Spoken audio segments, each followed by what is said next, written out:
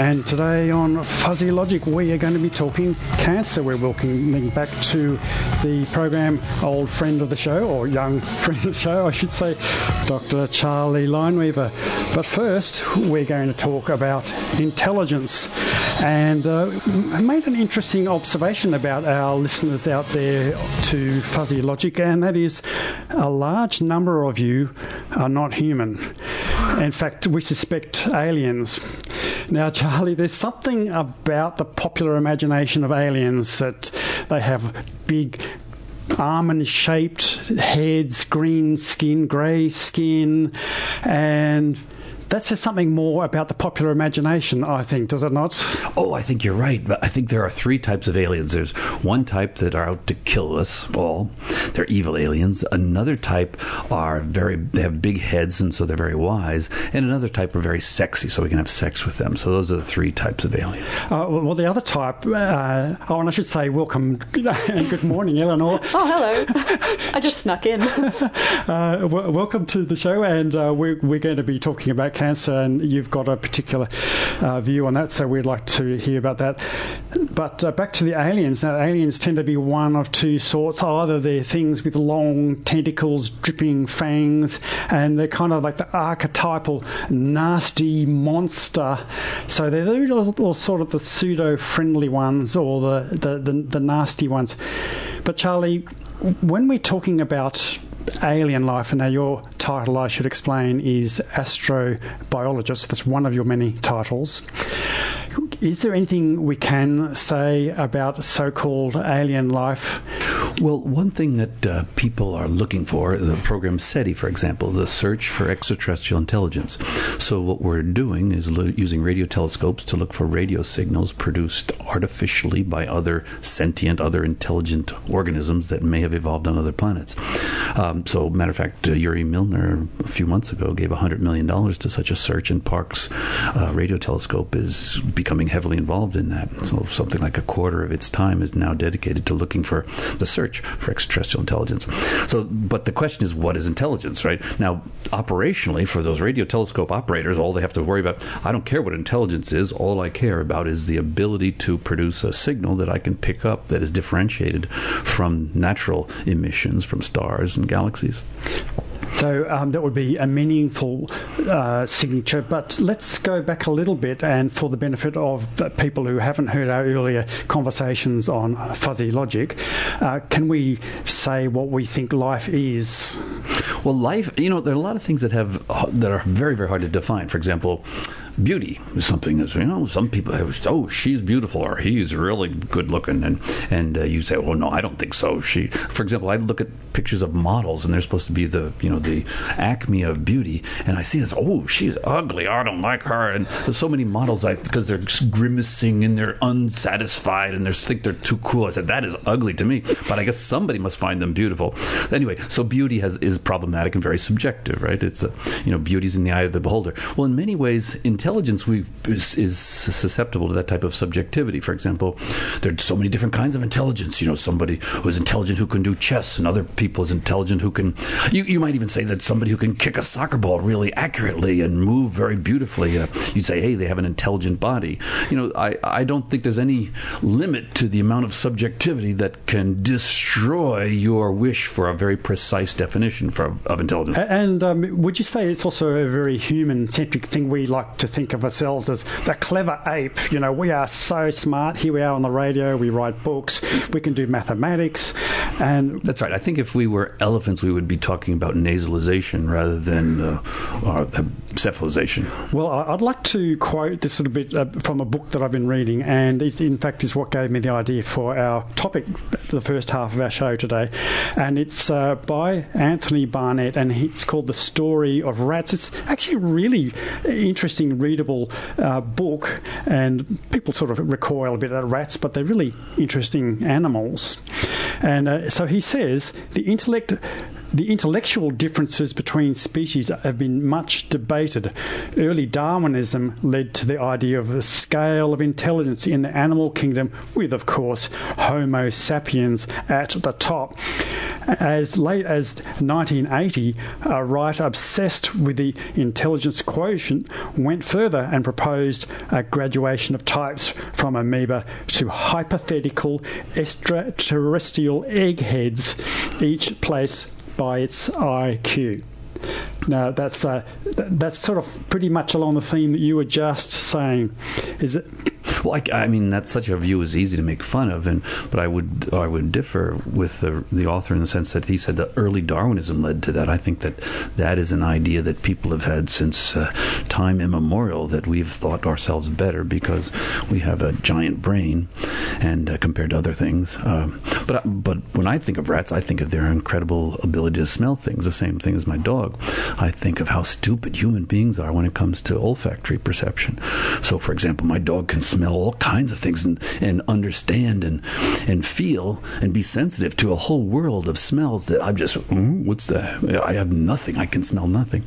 So and then on the other hand, I say, the ball's over there, Dilly, you stupid dog. And I can see, because I'm standing above the grass and I can see the ball, and I say, there it is. And she will look, smell. And finally it's there. So in the dark, however, she's got it heads over heels over me because I can't see anything, and she's smelling. It's probably even better to smell in the dark. So I think we as human beings need to appreciate how stupid we are when it comes to smell. That's something that we have lost over the millions of years. Well, we are pretty hopeless on that sense, and I'm really glad you brought up dogs, because I wanted to mention my dog, Oscar.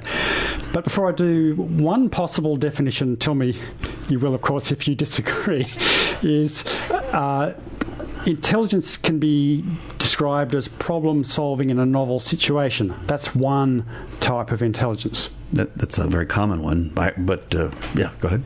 Okay, so now Oscar, who's a little border terrier, cute little dog, all sad and neglected at home on his own right now, he knows when we're about to go out. He has some highly tuned sensitivities that give him the cues, and it's really subtle. I kind of watch how he does this. So he seems to know that there's some activity around the house, that we could get up out of our chairs, we wander around, we pick up the car keys, pick up a bag. That seems to be a really big one. And then he starts looking all... first of all, you can see his eyebrows going up and down, and he goes, you guys are up to something. And then as we start heading towards back door, then he gets all whiny. So that's an example of intelligence, and that's sort of a human-like intelligence, is it not? Well, your description there, I would sense that you're underestimating his intelligence by a factor of 10, in the sense that the first time he hears those keys being picked up, he knows exactly that you're going to leave very soon. But the question is, he doesn't care that much about it. He kind of, okay, they're going to leave. But I don't think he has to wait until other clues come. Dogs, I think, we underestimate them all the time. Oh, I'm not underestimating. I'm saying how smart he is. I know you're trying to say that, and I'm disagreeing with you, and I'm saying that you are still underestimating him, is what I'm saying. And he takes that very first clue and runs with it. I really want to give my dog a shout out now, because I feel like he's left out. Hi, Theodore. He's very clever, but wait, but whose dog is smarter, my dog or your dog? Oh, well, clearly my dog, because no, he's blind now, which is, well, he's getting very close to being blind. And one of the things that upsets us so much about that, I think, is the fact that we are very vision centric. Just as you were saying before, Charlie, we completely underestimate the role that the olfactory sense plays in these creatures. We see them, through our own human lens, which is, if you're blind, oh no, that's a disaster. But he doesn't seem that fussed at all, because he can still do what he needs to do, and he gets around with his nose. One time I was thinking about trying to make a television for a dog. And dogs, it's hard for them to, I'll be watching television with my wife, and there'll be a dog on there, and our dog Dilly doesn't pay much attention to it. But I was thinking, how could we make a television that would be interesting to this dog? And I think one thing would be to have smells, and to have maybe to impregnate the air with smells, and then have it blow through, and then have the dog on some kind of treadmill, and the tread is running and running and running, and then you change the smells, and I guess sound as well, but very, very little role for vision. Some role for vision, but not very much. Oh, and I should say during the show, we're on Twitter now, which is a great day for the nation. Yeah, it's very exciting. Yeah. If you are keen to reach us live during the show, head on to Twitter. Our hashtag @call sign is @FuzzyLogicSci, so the first half of science there. So Fuzzy Logic SCI, all one word. And we have our first tweet relevant to the show. Someone's listening. This one's from Jeremy, who says that you can't equate perception with processing power. So the idea of dog smell versus human intelligence, there's a difference between perceiving something and then taking that and processing it, I suppose. So thanks, Jeremy. That's just one of the inputs then, is that right?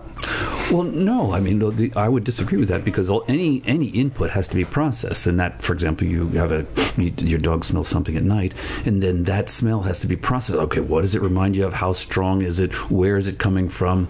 These are all the things that we do when we look at vision. So we have a processing center in the back of our brains that processes the vision center. The olfactory lobes underneath the forebrain are what process the smells. And we know by comparing our brain and our olfactory lobes to other brains that our olfactory lobes are tiny. They're just almost atrophied, and that's why our smell is so bad. That's where smells are processed, and dogs and other creatures, most other creatures, other animals, have much larger processing of their olfactory senses. Yeah. Well, it depends on what you mean by processing too, because I think we're talking about a type of logic here, aren't we? I think that might be what Jeremy's alluding to. I would say that most processing is irrational. I think it has the emotional content there's an emotional filter first before you use your rational brain. I think most of the rational part that we're so proud of is probably 5-10%, even less, of the amount of processing that goes on. Just quickly before I throw to Eleanor, you mentioned dogs and television. Now, in our Ask Fuzzy column some time ago, we actually did a question on that, and we found that dogs are more sensitive to flicker, which was one thing. But there is, in fact... Flicker? What do you mean? The visual flicker. Oh. And, get this, you can go to a web channel called Dog TV. And we'll put a link up to that story on our... So Lassie and other dogs being heroes and stuff? They're not dog stories in the sense, but they're visual images that the producers think are interesting to dogs. But no smells? No smell. No, well, then they're missing the major processing Oscar, and no smell. Well, I kind of... this is something we spend a lot of time watching on YouTube because we clearly don't have enough to do, but the videos of ravens solving relatively complex problems are sort of fascinating to watch. Have you seen any of those? Yeah, I have. And that's sort of, I mean, I guess once again in this very human-centric view of what intelligence is, that seems to be higher up on the ladder when we observe that. I mean, these are videos where a crow or a raven of some sort has to get to a treat of some description. First of all, they need to find a stick that's the right length to activate a little switch inside a box, and they do that, and it releases another stick that's a bit longer, and they then use that longer one to scoop the food out. And there's these huge Rube Goldberg type machines that ravens can navigate and figure out how to manipulate. Have you heard of the one where they drop the pebbles into the jar of water to make the food float up? I think that's amazing that they can do that. Reminds me of Aesop's fables. Well, it's just they've got some logical model that is able to say food, water, pebbles, not in the sense that we would do it. Well, I think we shouldn't forget what's going on here. We have an emotional attachment to being special. We want to be different. We want to be better. We're vain, and so we identify something called intelligence that we want to have, and other creatures do not. So, for example, for a long time, when I was growing up, when I was your age, Eleanor, the test of intelligence was playing chess. If you were good at chess, you were smart. And then along about 10 years ago, the computer that can now beat any human alive, and now they said, oh, you know what, that's not a good test of intelligence. So I think this will go on for a long, long time, and we will, as computers get smarter and smarter doing this task or that task, we will then redefine what intelligence is. So we are the sole owners of this ability, and that is called a moving target. That's what I call vanity rather than science. Yes, well, being a human, I guess I'm attached to a certain view, just like I guess any I'm sorry, you should embrace your animal side. It really is worth embracing. Oh, you don't want to see that. I do. I see it right now. You're panting. You're a little bit red. You're laughing. You're moving your hands around. Okay, well, we should turn the webcam on here in the Fuzzy Logic studio. And our guest today, the voice you can hear there is Dr. Charlie Lineweaver. Doing Chewbacca. You did Chewbacca, right? The Force Awakens? Come on, that's an animal kind of... I didn't expect... We can talk about that for an hour. Now I've completely lost the plot. No, I'm just saying that you should not forget that most of the brain that we're so proud of is not doing the things of creating language and thinking rationally. It's doing, what Captain Kirk specialized in. Said, hey, there's a woman? Let's, it's, I don't know, we have emotional lives, I think, that dominate us, and sometimes we're proud of how we can suppress that, but other times we're very proud of how we unsuppress it. And the other animal in the studio, apart from me, Rod, is Eleanor. And Charlie, you kind of remind me of a part of my book that I've been writing. I'm writing a book about sound, about how we experience the world of sound. One little fascinating snippet I found is that birds experience time differently to us, and I guess it shouldn't come as a surprise, but people have analysed birds' song, right, and they've slowed down by a factor of 10 or more, right, and they discover that all these little intricate details in a bird's song that we humans just don't notice. So there is our bias, I guess, is to see the world, as you're saying, from whatever perspective we have. Yes, there's a lot of things that you and I do that the birds don't notice. True. Now, it's mutual, this lack of knowledge of each other's worldviews. Now, let's. We might break to a quick track, but when we come back, I want to ask you about, because we opened the show with aliens and, funny little green men and so on. Let's hit this track. Actually, I'm going to play a promo, and which was you, in fact, Charlie. And then let's talk about alien intelligence here on...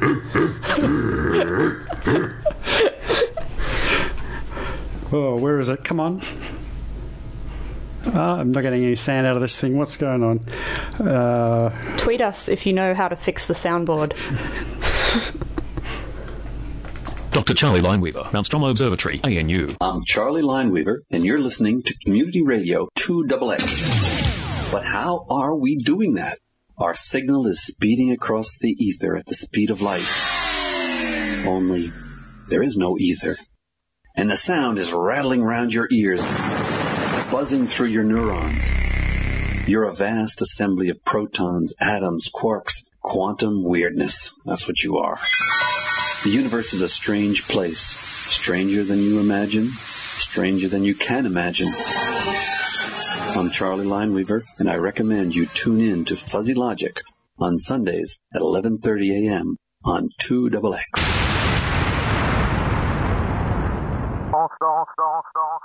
That journey you call me quick, that journey you call my name, that journey you have its way and have me wondering all my days. That journey you call me quick, that journey you call my name, that journey you have its way and have me wondering all my days. And when they lay me down to rest in my earthly grave, and when they lay me down, navigate that big skyway. But in the meantime, I got my duty. In the meantime, in between time, I got to do this. In the meantime, in between time, I'm pushing through this. In the meantime, in between time, I got my duty.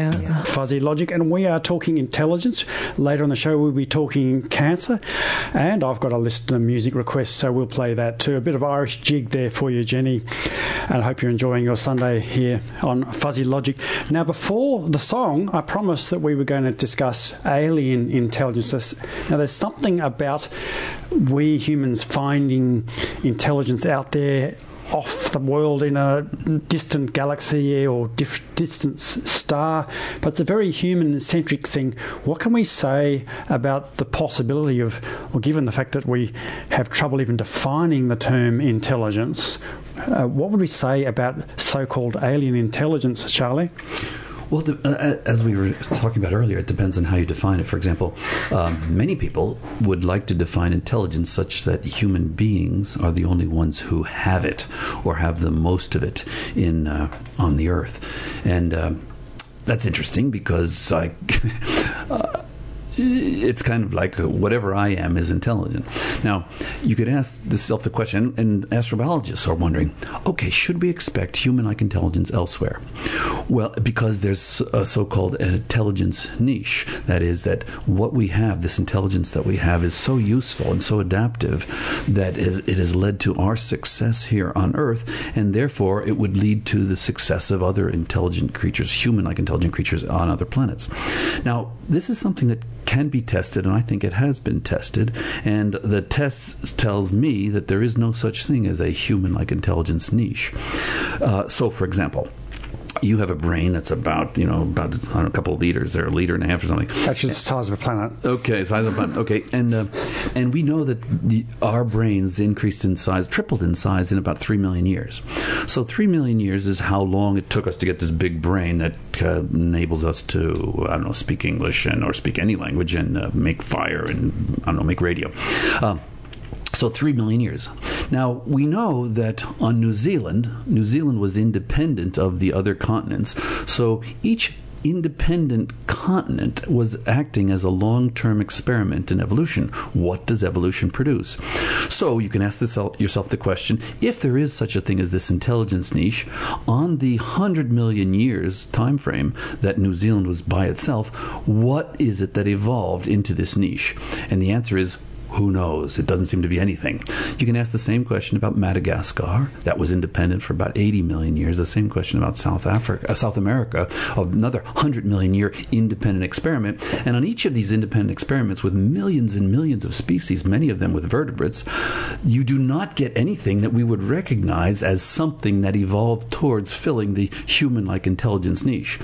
That tells me that this thing that we're imagining, these functionally equivalent human beings elsewhere in the universe, is just a silly idea, because our closest relatives are here on Earth, and if we want to define intelligence so narrowly that we're the only ones who have it on Earth, then it's silly for us to pretend that it exists elsewhere. Now, I should say that in doing this, I'm calling Carl Sagan silly, because he thought that there are many ways to become functionally equivalent human beings, and that's why he thought the search for extraterrestrials was worthwhile. I think it's worthwhile, but simply because you're looking at different parameter space, and whenever a scientific instrument is constructed to look at different parameter space, you always find something new and interesting. But to be motivated by a search for this human-like intelligence, I think is kind of silly based on the evidence we have here. It's sort of like we're trying to find our brothers and sisters, our family members somewhere. It's like a family search, isn't it? I call it the search for Prester John. In the Middle Ages, the Christians there said, Christianity is so great, it's such a universal feature of culture that it should exist elsewhere. And so when traveling elsewhere, they didn't see anything, but so they imagined that Prester John, some Christian father, went, and there's a whole community of Christians somewhere. And that's what I think we're looking for. We're looking for a community of human-like intelligences that have recognized, like we do, that we are great. So could we say that one definition of intelligence might be the ability to exploit an environment? Do beavers do that? What life form does not exploit its environment? I think every life form does it. That's what it means to be alive. Oh, how about adaptability then? Every life form adapts as well. Every life form. Okay, now that's what's called transmembrane proteins. They're always adapting. They're always sensitive to their environment. They're always changing their structure depending on that. Okay, so is there a trend towards, this is not necessarily intelligence, I suppose, but a trend towards complexity in life?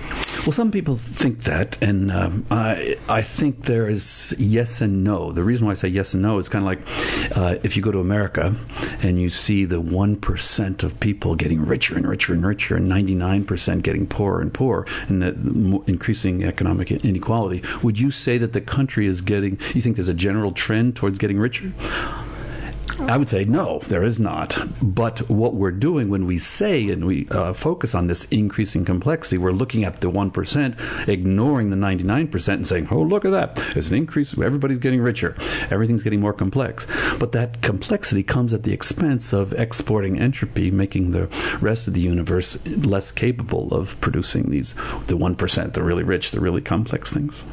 Well, if we want to talk about how so-called smart humans are, we just look at what we're doing to the planet as a whole and our own future now. How smart is that? Are we Are we Well, behaving? I think it's important to be stupid. If you matter of fact, I think that, for example, this tripling of the brain case in 3 million years, you could ask the question: well, why isn't it bigger? Why, in the last 40,000 years, don't we see, when we look at skulls that are 40,000 years old from early Homo sapiens, we don't see any difference between now and then. That could have changed if there was selection for bigger brains. Our brains could be twice as big, and so I think it's important that we not be too smart. I don't know if you know, the smart people I know, they're so smart they can't fall asleep, or they're so smart they study the beauty of a flower for the rest of their lives, and then they never talk to anybody and they die, or they can't. I think that's what I sometimes would call smart, but it obviously is also very stupid. So I'm really confused about what I've never heard a smart person able to tell me what intelligence was. Okay, so is the search for extraterrestrial intelligence, try saying that after a beer, is that a flawed idea, or is it worth doing? No, like I support the idea, but only because they're producing new instruments and looking at new parameter space and high frequency things that we haven't looked at before. And when any scientist does that, they usually find something new and interesting. But I'm very much against what most of these scientists use as their prime motivation, and that is they believe that there is a universal trend in evolution to produce human-like intelligence and radio telescopes, and that's what I think the evidence suggests is not the case. It's important to notice that most of the people doing this are not biologists, they're physicists.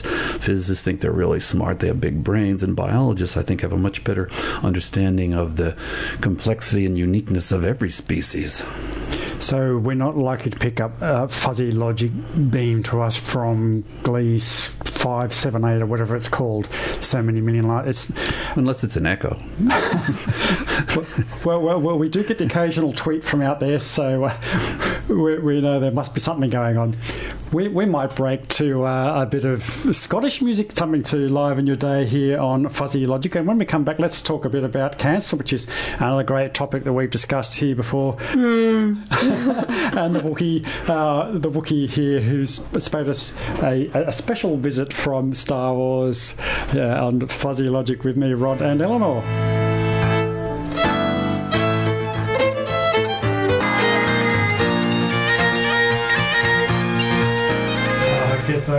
Get those knees up. Get a bit of exercise here on your Sunday. We don't want you sitting around the lounge chair just cogitating and doing the crossword puzzle, Sudoku, or drinking beer or patting your dog. We want you dancing, and we want you thinking aloud, because today on Fuzzy Logic, our guest is Dr. Charlie Lineweaver and Eleanor, and we've been discussing intelligence, and we're going to move into cancer now. But there's a nice little crossover here because it touches on what science is, how the science process works. But before we get into that part of it, let's get you, Charlie, to give us a replay, give us a quick potted story about the atavistic model of cancer, the ancient origins of what you and your colleague Paul Davies think might be the origin of cancer. Okay, so cancer is when your cells in your colon or cells in your brain do not differentiate and become the normal brain cells or the colon cells, but rather they become undifferentiated or de-differentiated. Now, to put that in perspective, when you used to be, every one of us used to be a single cell. If you had the sperm and the egg come together, you were one cell, and that divided and divided and divided. And in those initial divisions, there's very little differentiation that goes on. But as there's dozens of cells turned into hundreds to thousands to millions to even trillions, there are more cells in your body than there are stars in the Milky Way, for example. These cells turn into about 200 to 300 cell types, so they get differentiated. And then they have been restricted to what's called the Hayflick limit, and that is that the number of divisions is limited. You can imagine if the number of divisions were not limited, the things would just be divide, and you'd turn into a big blob. It gets bigger and bigger and bigger. So there has to be a limit, and that limit is called the Hayflick limit.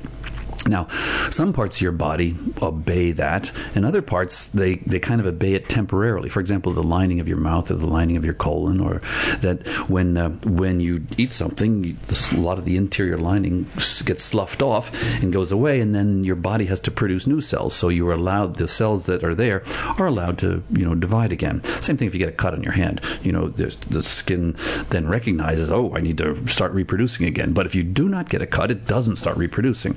Cancer, however, is when you do not get a cut and it starts to reproduce. In other words, it gets unbound from this Hayflick limit and keeps unregulated cell growth, cell proliferation. That's one way to summarize what cancer is.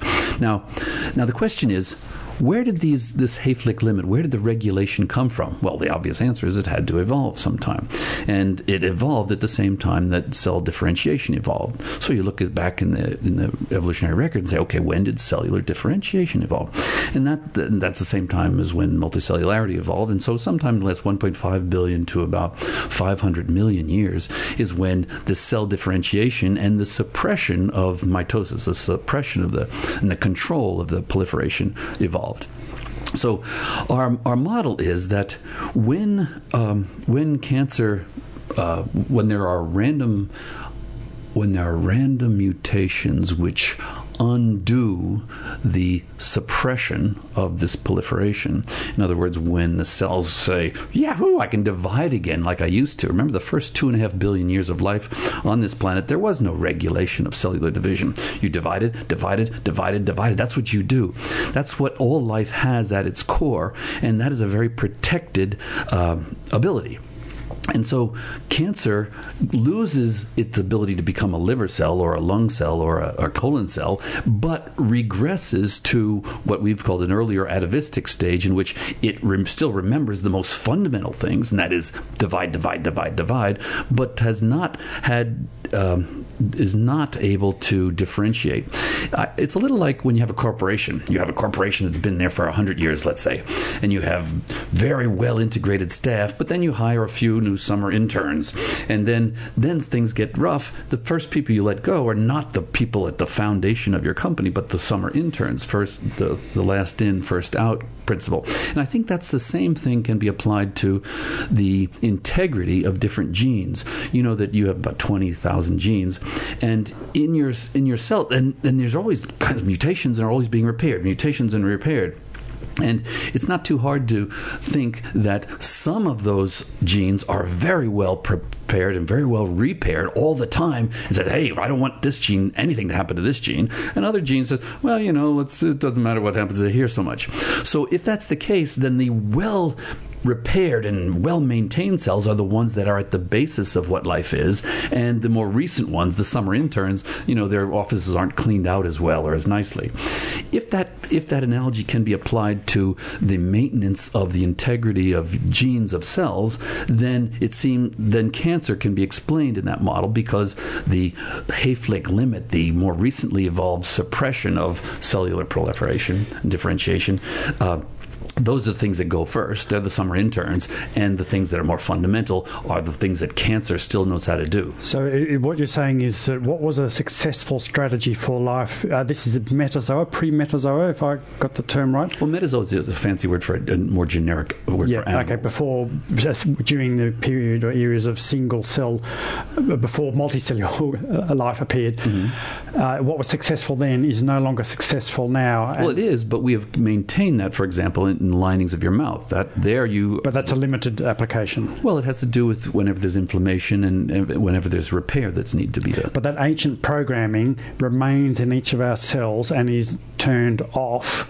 until the cancerous situation. It's usually turned off, except, for example, when you have an egg cell that's implanting itself into a uterus, then they have to go. Matter of fact, what an egg does inside of a uterus is very much what cancer is doing. It's almost unregulated proliferation. It sends in vascularization into the wall of the womb, and then boom, then comes the regulation and it has to stop. But you can imagine if that process did not stop, then you'd have the unregulated cellular proliferation proliferation, and you'd have a cancer rather than a new baby. So I think you were saying in earlier shows that the conventional model of cancer is like an internal Darwinism, that something triggers the cell to, well, it's like a new behavior, I think is... That's right. The conventional model is that there is no evolutionary understanding to it because doctors do not study evolution, and what you have is a gene, and then it gets randomly mutated, and when you get a lot of variation, you then get selection, and then the things that get left that do survive is cancer, as if it's newly invented out of random variation in each person. And that I just think is a silly idea, but that is the standard idea. Okay, you might have preempted my next question, which was going to be, is it an either-or situation? Can you have some cancer which does result from so-called internal Darwinism? Well, to get from a well-regulated cell to a cancerous cell, you need to have some type of mutations going on, and but what our model has in it is that the mutations do not affect every single gene equally. Now, if you look at compare your genome to a chimpanzee genome or a monkey genome or even a plant, you can see that some genes, you share about 50% of your genes with bananas, but the other genes have varied. So some genes are very well conserved and others are not. Now, I think that is also true of your body now. I mean, you have cells in which there are many mutations, cells that there are fewer mutations. But I do not think, and this hasn't been checked carefully, but the hypothesis is that the genes that are well protected are better maintained by your body, and therefore are susceptible to fewer mutations, while the more recent ones that have evolved, that means the last 500 million years, are less protected. Now that is a test, it's a prediction, but hasn't been looked at carefully yet. I mean, this just opens up so many questions. I've got to kind of order myself in terms of which ones I'm going to ask first. But the first thing that interests me is this idea of a gene being protected, and the implications that you're sort of putting forward are that these more ancient genes would be more protected. Differentially maintained as well. My understanding of the driving forces of evolution are that things that are called upon more often for the function of an organism are the things that are most highly conserved. So certainly within a single protein, the regions of that gene that are most necessary for protein function are the regions that are most conserved. And anything that isn't being constantly called upon to aid in the survival of an organism is left behind to deteriorate. If it's not used at all at any time during the development of that individual, that's right. Sure. So I guess the argument here, so for example, we've just gotten a tweet again pointing out that blastocyte adhesion apparently is a very highly regulated process. So whether that is before or after, as you said, the vascularization, but even in unicellular organisms, there is a very, very high degree of regulation. Cells don't just randomly divide. Well, there's no Hayflick limit. The Hayflick limit is about you go to 40 divisions and then you're done. For example, the shortening of telomeres, for example, and the bacteria don't have that. They just can divide. Of course, they are somewhat susceptible to whether there's food available or not. Yeah, if they don't divide, and that's what you might call that regulation. But it's not like the Hayflick limit. They don't die. We die, and the reason we die is because we're passing on our germ cells, and the somatic cells are susceptible to only having this 40 divisions or limited to that. But what we did 3 billion years ago was divide, with much less regulation than our cells have today. Certainly. If Rod will allow me to digress into sort of the philosophy of science, do I have permission, Rod? Well, can we sort of defer that on briefly? I just would like... sorry. No, it's fine. What sort of reception have you and Paul Davies had to this, to your theories? Because you are a physicist, not oncologist or biologist. What you put this out amongst the biological community. What reception have you got? That was my question, Rod. That's what I wanted to ask.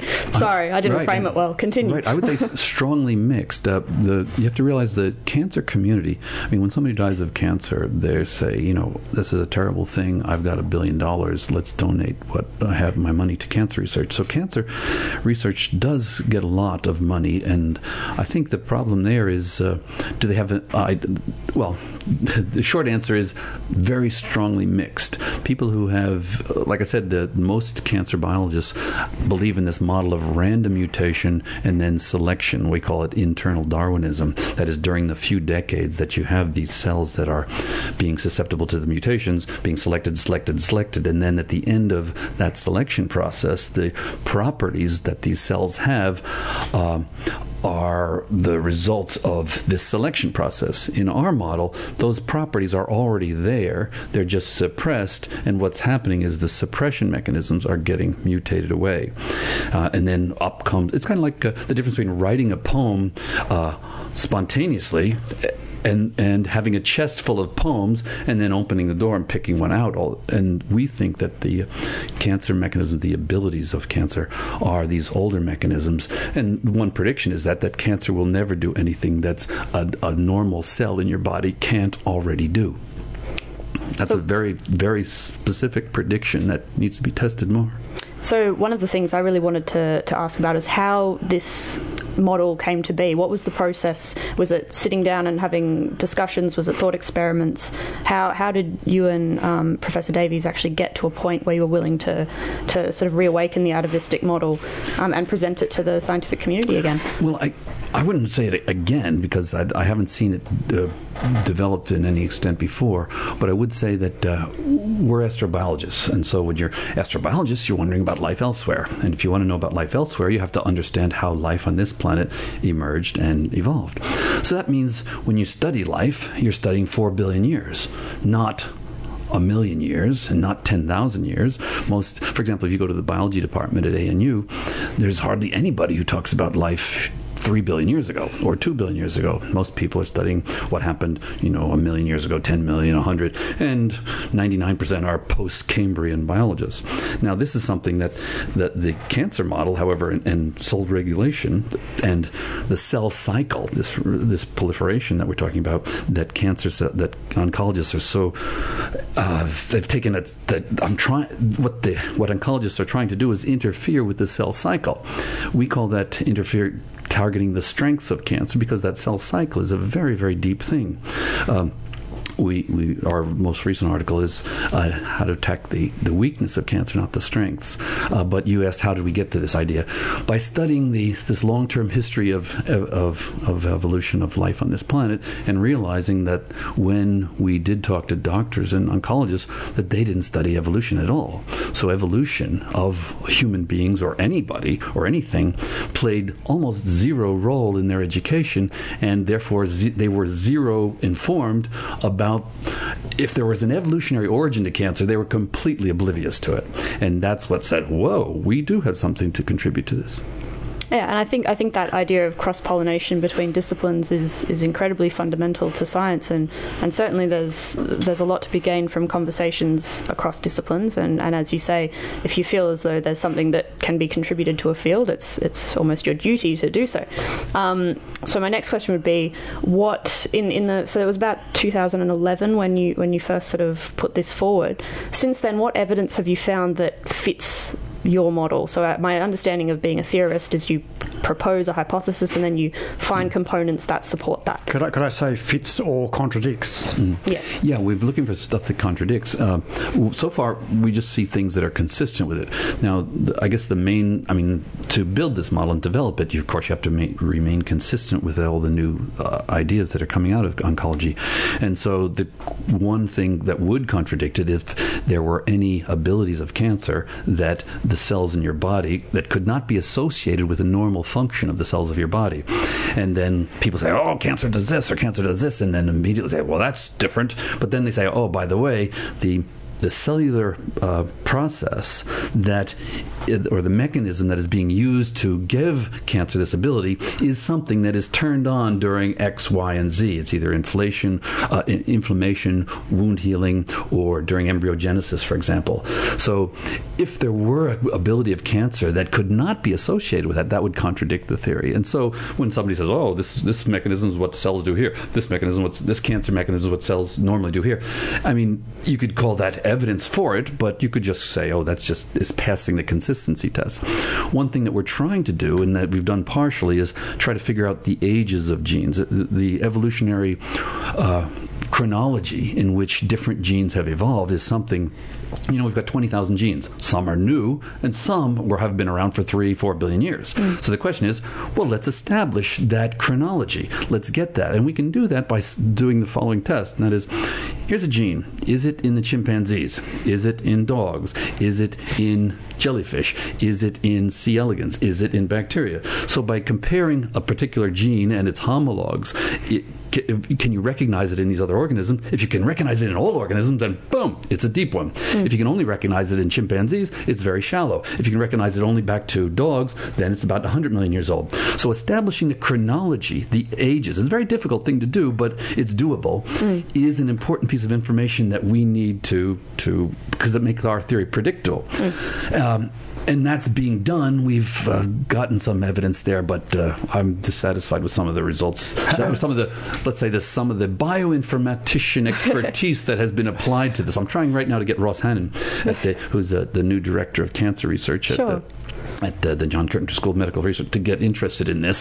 So I guess I'd find it very surprising if in a phylogenetic analysis like that you found that gene cell replication was anything but ancient. Of course, it's yes, but here's the thing: but cancer gets more and more and more severe. You get there's stages of cancer.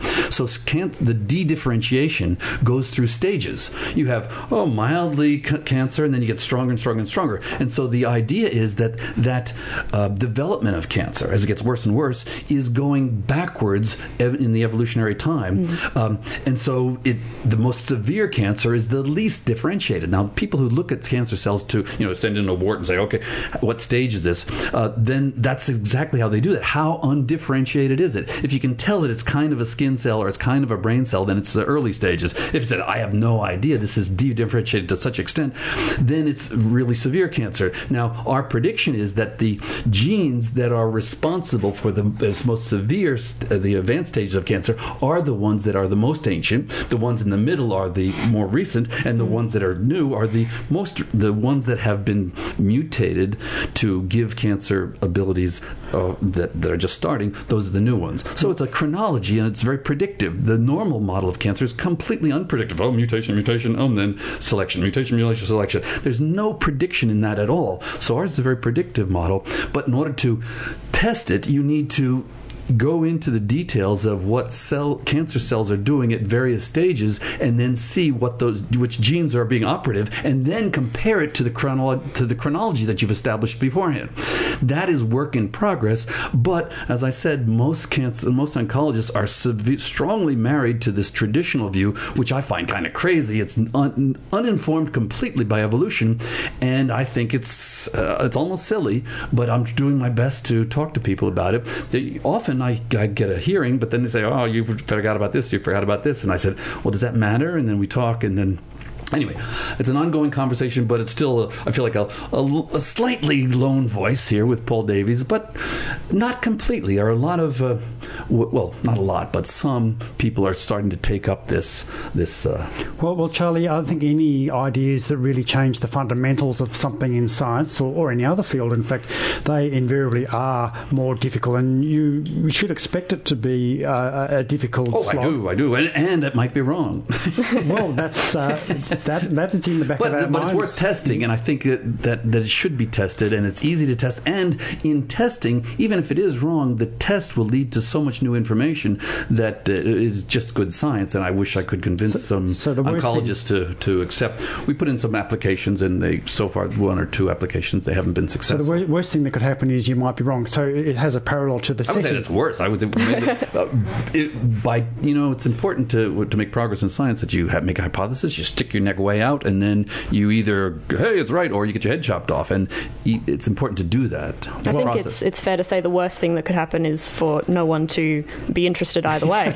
Because then it fades into nothingness. But certainly the science, as you say, that can be gained in either proving or disproving a hypothesis I think that's monumental. right, Eleanor. The most interesting thing in science, I think, is the question a lot of the time, because you won't get the Nobel Prize just for an answer, because the answer always follows a question, assuming you get one. In fact, you've touched on a question I was going to ask you, Charlie, and that is you and Paul Davies took a bit of a risk. Does it feel like that when you put this idea out there? Oh, who cares? I mean, as scientists, you're supposed to come up with ideas that are consistent with everything we know, and that, I think, is the case about this model, and that's what we're doing. I know we don't have much time left, but I think one of the most important questions, and one that the public would be the most interested in, if this model is accurate and there is evidence that's collated in the future that verifies it, how will that change how we approach cancer? Right. Well, the main approach to cancer is to identify the proliferation and to stop it. And that, because proliferation is such a basic feature of all life on this earth, we're essentially there's a knight in armor, and we continue to stick it at its most impregnable spot, and that is the deepest embedded, most conserved. That is proliferation. What the second paper that we wrote about a year ago says we should not be doing that. That's attacking the strengths of cancer. We should be attacking the weakness of cancer, and the weaknesses are the inability of those cells to do what modern evolution has given the normal cells the ability to do. The main example of that is the innate immune system is very old, the adaptive immune system is very new. Cancer cells seem to be don't talk to the adaptive immune system. So what you need to do is get some weapon that is able to kill cells that do not have access to the adaptive immune system.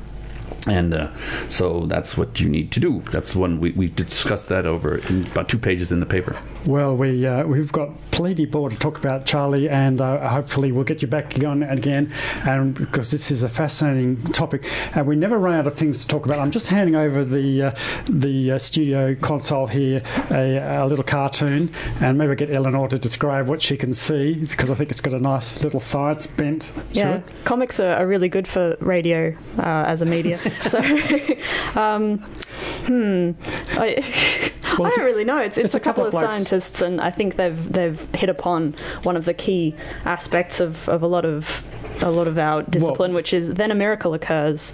I think you could be more explicit here in step 2. We should explain there's a couple of scientists, and they're standing in front of a chalkboard with lots of complicated equations, and when they're scratching their head, and then it says, one bloke says to the other, I think you should be more explicit here in step 2.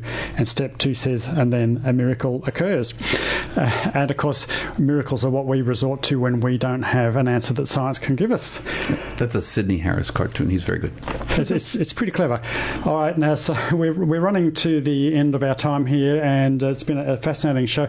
But there's lots of things happening at the moment with fuzzy logic, and as you know, we're now on Twitter, which is pretty exciting, and we shall continue to use that in future programs. Thanks for your contacts. Thanks, Jenny, for the music. Now, check today's Canberra Times, because Katie, that's my daughter, a fantasy novelist, has written a story about wombats. Wombats are in big trouble, I'm afraid, and we went to the Wombat Sanctuary out near Gundaroo, and it's a bit of a sad story, so check the Canberra Times.